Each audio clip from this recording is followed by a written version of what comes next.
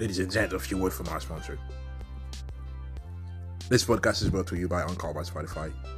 This is the easiest way to make a podcast with everything that you need all in one place. Anchor has tools that allow you to record and edit your podcast right from your phone or your computer.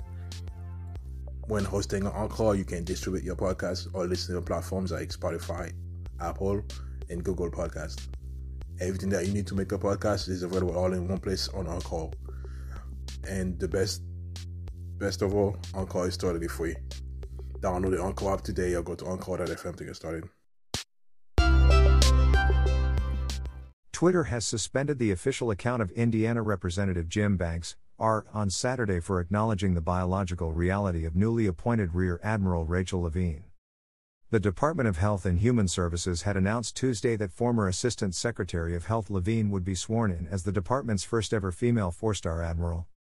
After Surgeon General Vivek Murthy celebrated Levine's appointment as the first female four-star officer to serve in the U.S. Public Health Service Commission Corps on Tuesday, Congressman Jim Banks criticized the description.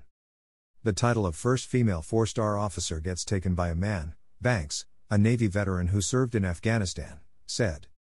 Twitter's ban notification to Banks claimed that calling a man violates our rules against hateful conduct, adding that his biologically accurate tweet promotes violence.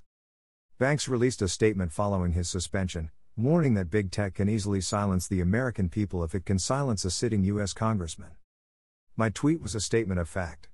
Big tech doesn't have to agree with me, but they shouldn't be able to cancel me, Banks said from his personal account. If they silence me, they will silence you. We can't allow big tech to prevent us from telling the truth. When Republicans take back the House next year, we must restore honesty to our public forums and hold big tech accountable, he added. In a follow-up tweet, he added, calling someone that was born and lived as a man for 54 years the first female four-star officer is an insult to every little girl who dreams of breaking glass ceilings one day. Levine said in a statement following his swearing-in that hopefully more trans individuals will be appointed to high-level government positions. This is a momentous occasion and I am pleased to take this role for the impact I can make, and for the historic nature of what it symbolizes, Levine said. May this appointment be the first of many like it as we create a more inclusive future. Levin first came into the public eye during the COVID outbreak in 2020 as Pennsylvania's health secretary when it was revealed he moved his 95-year-old mother from a nursing home despite official guidance from his own department urging nursing homes to admit stable coronavirus patients.